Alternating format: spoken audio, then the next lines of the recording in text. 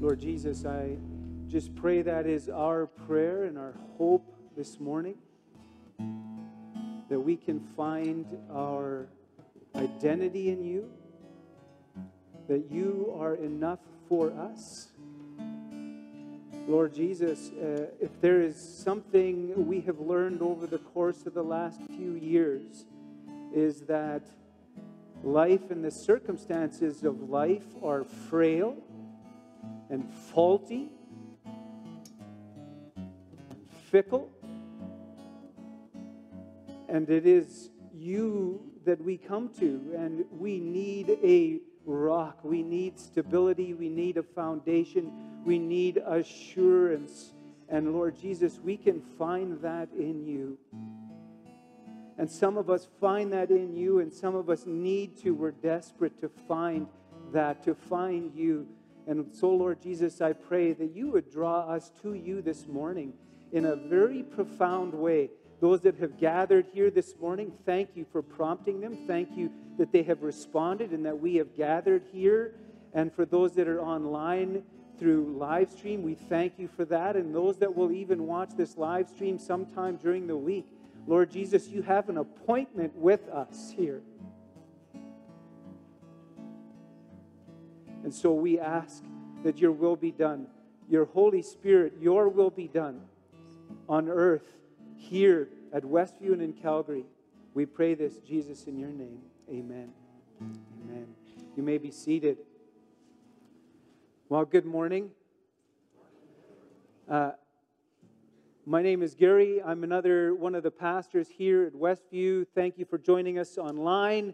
Thank you for coming to the service here. Good to see you. Some of you haven't seen in a while. It's good to have you here. Yes, it's good. Last week, was it last week? Our daughter, anyway, the last 10 days, one of our daughters was in town, and so we had some time to do some recreational things here in Calgary, and we miss her, and it's good when she's here, and then we miss her when she goes, and all of that, but it was really wonderful. I want to do a bit of an exercise with you here this morning, and if Reese, I don't know if there's some pens or some writing utensils back there. You're all going to need something to write with or use your phone. So if you don't have something to write with, we can get something for you to write with. You're going to have to put your hand up or whatever, and we'll get some writing utensils to you. So because we really want you to engage with this, and the best way for that to happen is if you're going to write or respond, so use something to write with or your phone. So this is an ideas exercise. So I'm going to give a word to you, and then you're going to write down what comes to mind. There's nothing sort of, I'm not trying to trick you here or anything, so you got to be honest. No one's going to read it except you. You don't have to hand it in. Okay? So I'm going to give you a word, and you write down what comes to mind. So the first I'm going to give you is top, or on top. Tops. What comes to mind when you hear top, or on top, or tops? Something that comes to mind. Anything at all. Now, conversely, bottom, or on the bottom. The bottom. On the bottom. What comes to mind? I'm going to just divert for a little bit because this is going to prime you for what's happening in the fall, and we've mentioned this a little bit, but now I'm going to give you two other words. Here's another word. What comes to mind when you hear the word masculine? Masculine. What comes to mind? You got to write quickly or type on your phone quickly, because what comes to mind when you hear the word feminine? Feminine. Oh, what comes to mind? Feminine. Okay, now I'm going to give you a couple more very quickly here. Submit. The word submit. What comes to mind? It can be a feeling, it can be a color, it can be anything. Just write down honestly, transparently, what comes to mind when you hear the word submit. Here's another one.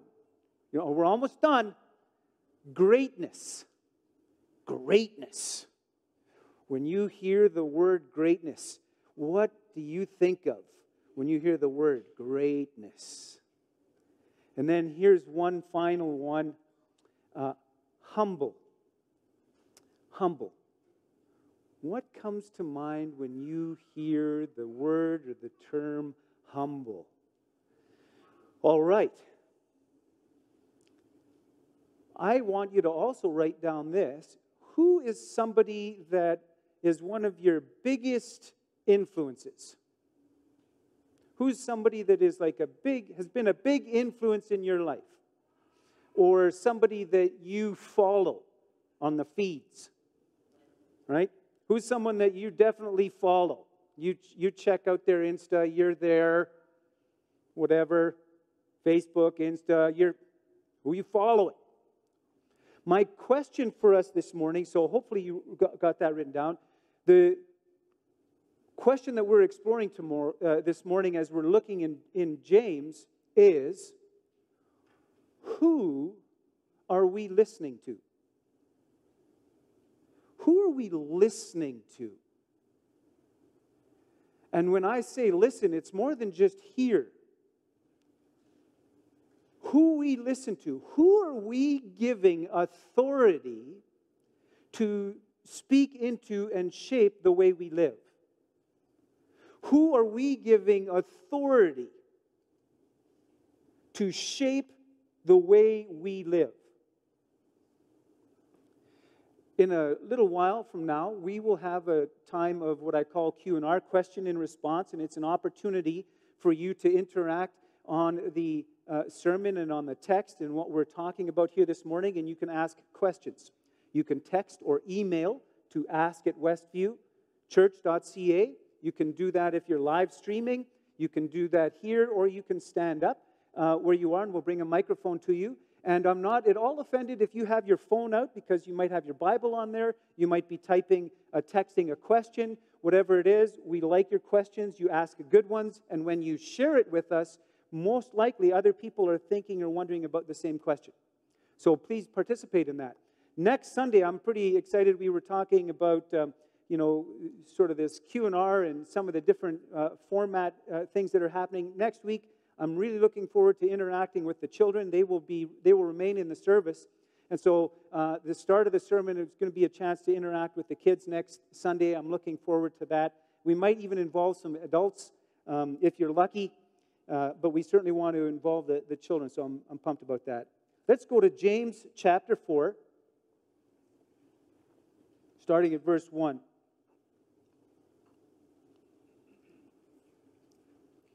Those conflicts and disputes among you, where do they come from? Do they not come from your cravings that are at war within you? You want something and do not have it, so you commit murder. And you covet something and cannot obtain it, so you engage in disputes and conflicts. You do not have because you do not ask. Well, you ask and you do not receive because you ask wrongly, in order to spend what you get on your pleasures. And James is identifying within the congregation that there are these conflicts and these disputes that are going on in the congregation. And what he's identifying is that the battlefield of these disputes and these conflicts is the inner person. It begins, the battle, this conflict and these disputes, the battlefield is our inner person, but it spills out into these relationships and into our social fabric. So it starts in our inner being and then spills out into the relationships that we have with people. And he says, you want something and you don't have it, so you commit murder. And we already know from Jesus that murder is more than just ending somebody's life. Jesus says, if you hate somebody or you insult somebody, you call people names, that is also like murder.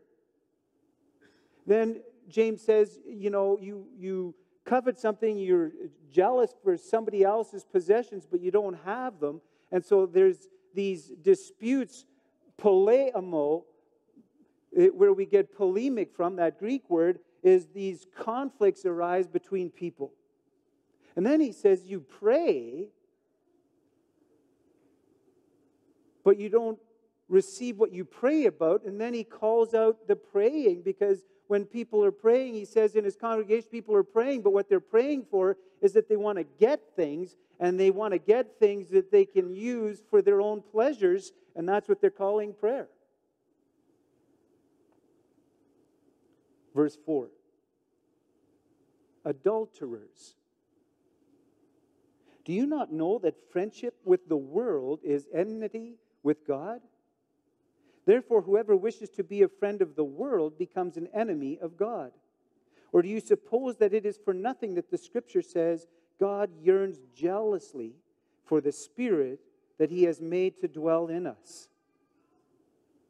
James is identifying that there are these two competing voices, while really there are these two battling worlds that are on this collision course that we are living in. And then he uses this word adulterer. There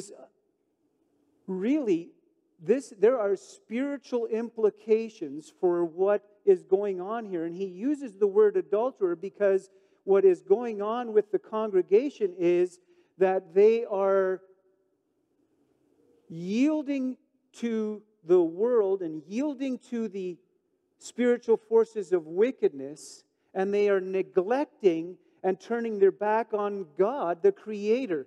And James, and throughout Scripture, that reference to neglecting God and turning and yielding to the devil is used to, the term is adulterer or adultery, of forsaking God, forsaking the love of God, and instead turning and yielding and being in relationship with the spiritual forces of wickedness.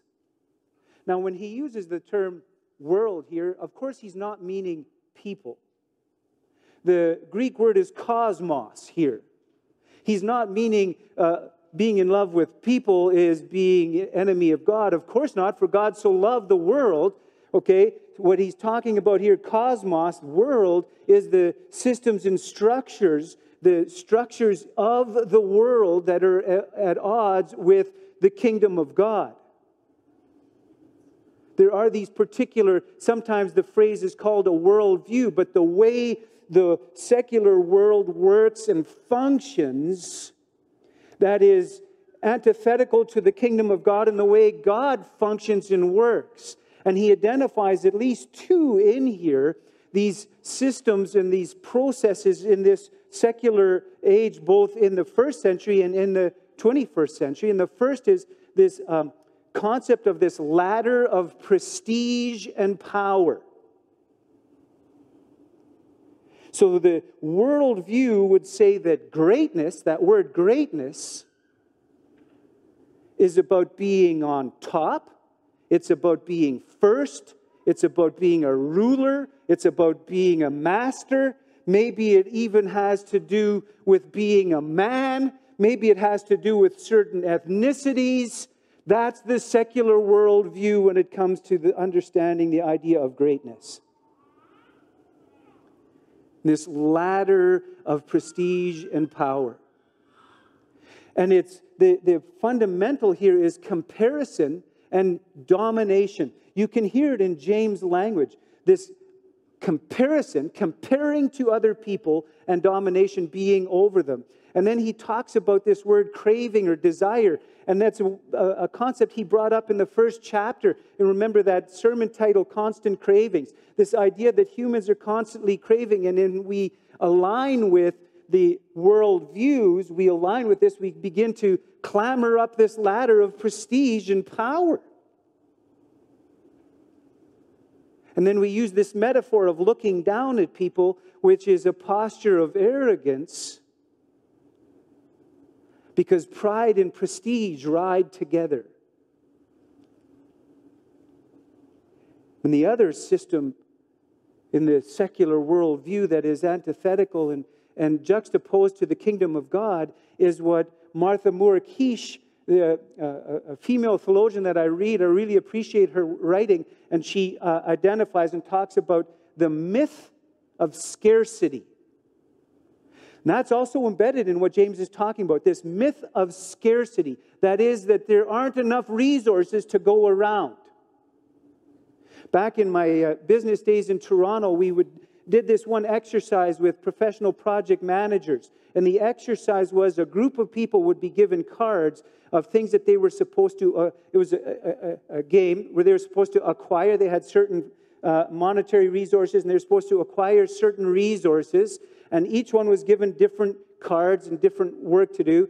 And then the resources were put in the middle, and they would go around and they would try and get this sorted out, and each one was trying to accomplish their goals. And at the end of the exercise, all the PMPs that were in the room, none of them was successful in getting what they had to get, and they concluded that the problem was that there weren't enough resources for each person to achieve their goal. Then we did the exercise a second time. And the instruction this time, the first time there was no instruction, and inherently the PMPs competed with each other without anybody having to say anything. The second time around, the instruction was cooperate. And you know what happened? Honestly, when it was all over, everybody had the check marks on their card, and there were resources left over in the middle of the room. See, the scripture is saying that God is telling us that really, from the God who created, there isn't a limitation or a scarcity of resources. But the world tells us that. And it creates competition, and it creates an us versus them attitude. And the people that have, I read an article the other day that was called The Haves and the Have-Yachts.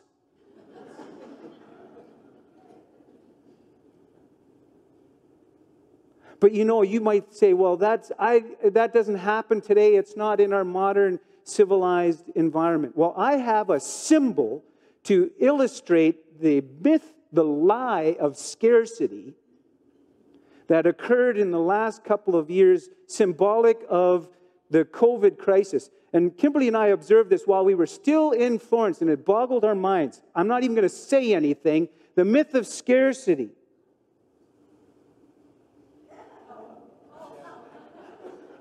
I rest my case. We're sitting in Florence and seeing people in Canada freaking out. Man. So how do we get here? Do you recall it becomes instinctual and habitual that we start subscribing to and adhering to the worldviews, and it's instinctual and habitual to the point where we're not even aware that we're doing this.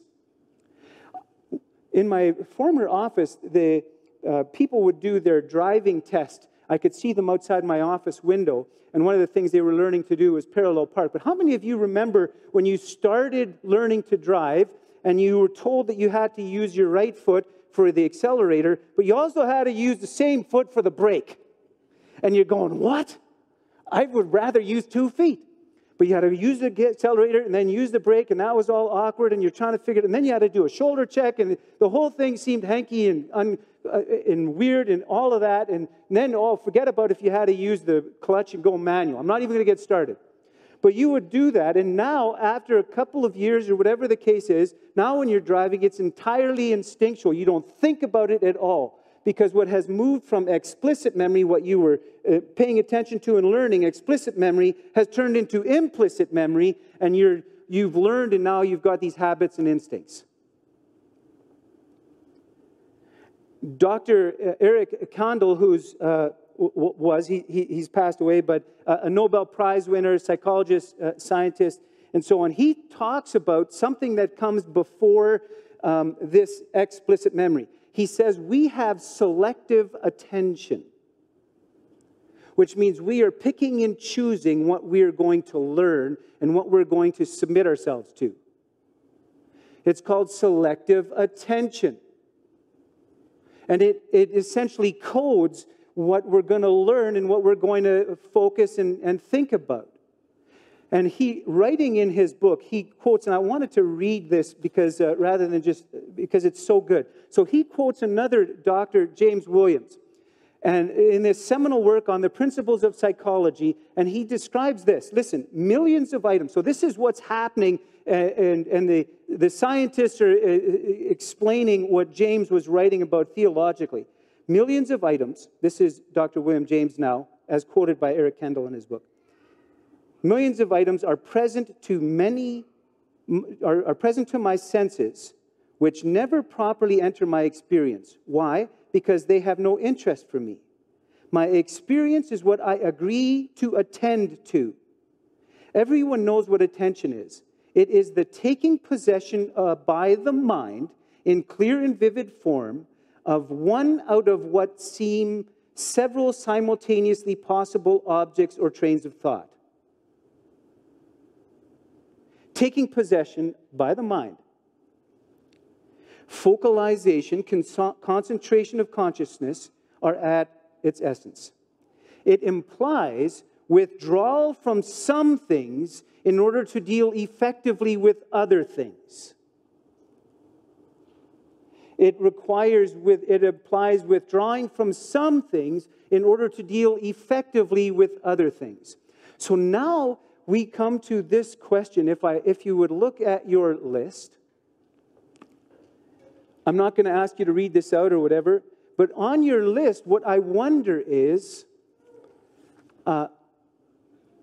what is the reference or the sources for those ideas and thoughts that you have that are associated with those words? Where are you getting those ideas from? What is the source of those ideas? Who are we listening to? It turns out that from a COVID perspective, we actually do spend some time listening to the world. In fact, James at one point, he says, he refers to the world, the cosmos, and these systems and structures as the devil. He personifies it. But obviously, we do spend time, whether we realize it or not, but we are influenced and we hear from and are influenced by the world around us. So now that we know this, because this is what James is doing, is he is making the congregation aware of the currents within which we are floating. So he brings awareness to the congregation and to us. But now that we know, what can we do in order to now instead submit? What can we do to listen to and follow the Lord Jesus Christ instead and be kingdom people instead of worldview people? Kingdom people don't freak out over this. Or a lot of the definitions and the things that we're thinking through. So what can we do? Here's what James says in 4 verse 6. But he gives all the more grace, therefore. Therefore it says, God opposes the proud, but gives grace to the humble.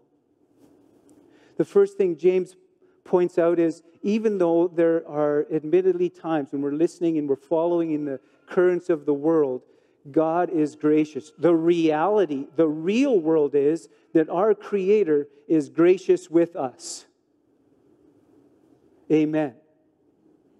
The reality is that even though sometimes we yield to the enemy and we don't submit to the Lord, we follow another way and not our own way, the Lord is gracious and merciful, slow to anger and abounding in compassion. Amen and amen. That's the reality that we live in. That's the real world. And then he goes on to say this. Submit yourselves, therefore, to God. Resist the devil, and he will flee from you. Draw near to God, and he will draw near to you. Cleanse your hands, you sinners, and purify your hearts, you double-minded. Submit. Draw near. Engidzo. Engage. James came to this very honestly by observing his brother, Jesus, who drew near to his heavenly Father. Jesus drew near. This was a divine response, a divine action, this aspect of drawing near. Jesus drew near in the garden. God drew near. When Adam and Eve were in trouble, God drew near. When the Israelites kept being adulterous, when they kept yielding and turning their back, God drew near. When the world finally needed a Savior in person and someone to show what it means and looks like to be perfectly human, God draws near and the Word becomes flesh and dwells among us. And Jesus shows us what it's like to be perfectly, beautifully, wonderfully human. And He does this. One of His most profound patterns is that He draws near to the Heavenly Father. And He upends the worldviews. That's what caused the conflict and ultimately what got Him killed. He upends. And greatness for Jesus was to submit. Greatness for Jesus was to be a servant. Greatness was to be last. Greatness was children. Greatness was giving the evangelistic word that was Jesus was risen from the dead, giving that to a woman to tell the rest of the world. Greatness was a proclamation to the shepherds in the field that were the lowest of the low, the announcement given to them. He upends it. The 40 days that He had in the desert submitting and drawing close to the Lord unraveled the 40 years of desperation and idolatry of the Israelites in the desert. Him drawing near in the Garden of Gethsemane was unraveling all of that horrific, adulterous attitude of Adam and Eve and betrayal in the Garden of Eden. Over and over again, Jesus draws near. This pattern, if you read the book of Luke, you see this pattern of Jesus drawing near, Jesus drawing near. The disciples noticed Jesus, the Son of Man, drawing near the Heavenly Father. So often He would draw near, draw near. Eventually the disciples, they said, you know what, Jesus, we notice that you're drawing near all the time. Can you teach us to draw near?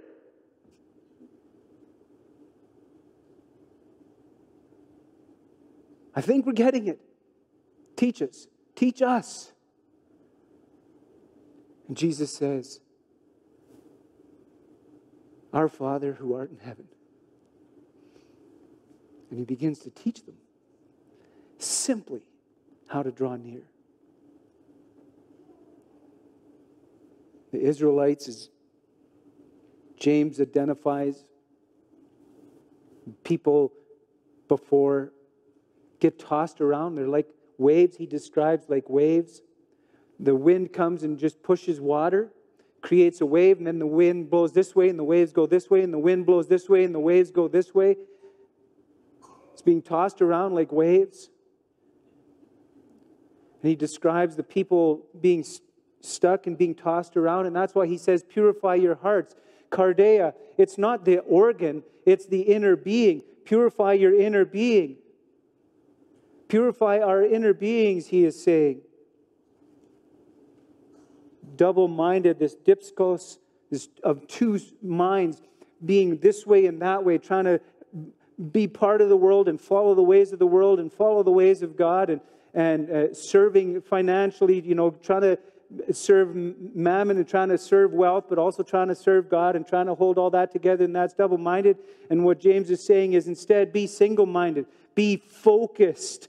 Draw near and engage with the Lord and be kingdom people and be focused. And his advice in all of this is we have to change the channel and tune in to the living Lord Jesus Christ. And that will require a daily, regular practice of changing the channel and tuning in. And what James says to the congregation in chapter 4, verse 10, he says, if you submit to the Lord, you will be exalted. Humble yourselves before the Lord, and He will exalt you. Humble yourselves before the Lord, and He will exalt you. Jesus was stewarding God's authority. And Paul writes in Philippians that he was highly exalted. What will it look like for the Westview to be exalted? What will it look like for us to humble ourselves before the Lord when we gather together, we submit to the Lord, we humble ourselves before the Lord? What will it look like to be exalted before the Lord? Well, I believe that there will be a harvest. I believe that there will be the fruit of the Spirit will grow and flourish. It doesn't mean that we'll have greatness as in prestige or profile or be on the news, but we will experience the work and the power of the Holy Spirit among us and through us, and people will come to a saving relationship with the Lord Jesus Christ, the children, the youth, the young adults, the old adults. As we humble ourselves before the Lord, He will exalt us, not only in the future, but in the present as well, as we draw near. But as the scientists describe, that requires what they call selective attention. It means ignoring something in order to yield and submit to something else. And that's a pretty big wager, especially if we're going through difficulties. To actually believe wholeheartedly that I'm going to submit and humble myself and come to the Lord, that's a big wager if you have health struggles, or you have relationship struggles, or you have work struggles, and you say, I'm going to submit, I'm going to draw near to the Lord. That's a big wager, because what if? What if the Lord doesn't come through? What if He isn't actually listening to me? What if He actually isn't involved in the world around us? What if? And that is what James refers to as this doubting and this double-mindedness. But rather, we change the channel and we focus and we say, Lord, I believe, because the world has nothing to offer. It can tip in a heartbeat. But you, Lord, are present. You are the creator of the universe. You are the Son of God who rose again on the third day. I'm submitting myself and giving my life to you and all that that means.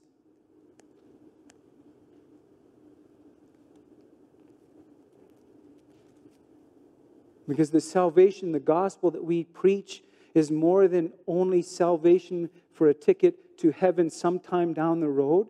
God's plan for salvation and the gospel message is about saving us and rescuing us and helping us in the present.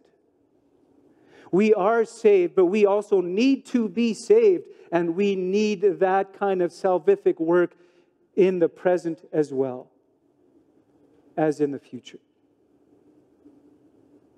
And He is a way maker. He is a way maker when there is no way. He makes a way. And so we gather. We gather as followers of Jesus. We gather as kingdom people. We come from different places in Calgary, and we gather together as a form of submitting to the Lord Jesus Christ. Not because it's therapy, but because we're proclaiming that He is Lord, He is King, and not the world around us. And as we live this way and we give witness to this way, people around begin to understand the kingdom of God in that way of living. We become, as one writer says, very conspicuous in our sharing. We become generous people as opposed to consumption people. We are lavishly forgiving. We are abundantly gracious and merciful. The kingdom of God. And we are a place of shalom, of peace in the midst of anxiety and hysteria. I want to pause here for a short Q&R. If you have a question that you want to ask or text or email, you can do that, or stand where you are. And we will respond to your questions. Reese has the iPad. I'm going to ask at the same time as you're thinking about your questions, I'm going to ask the music team to come up as well.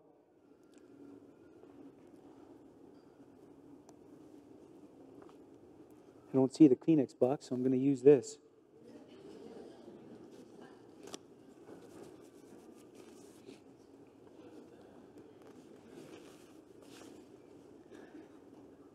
questions. Something that's on your mind, a concern, a question, you're not so sure, you want to push back.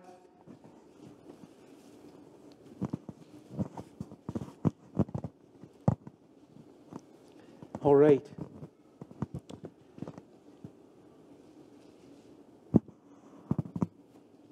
Submit therefore to God.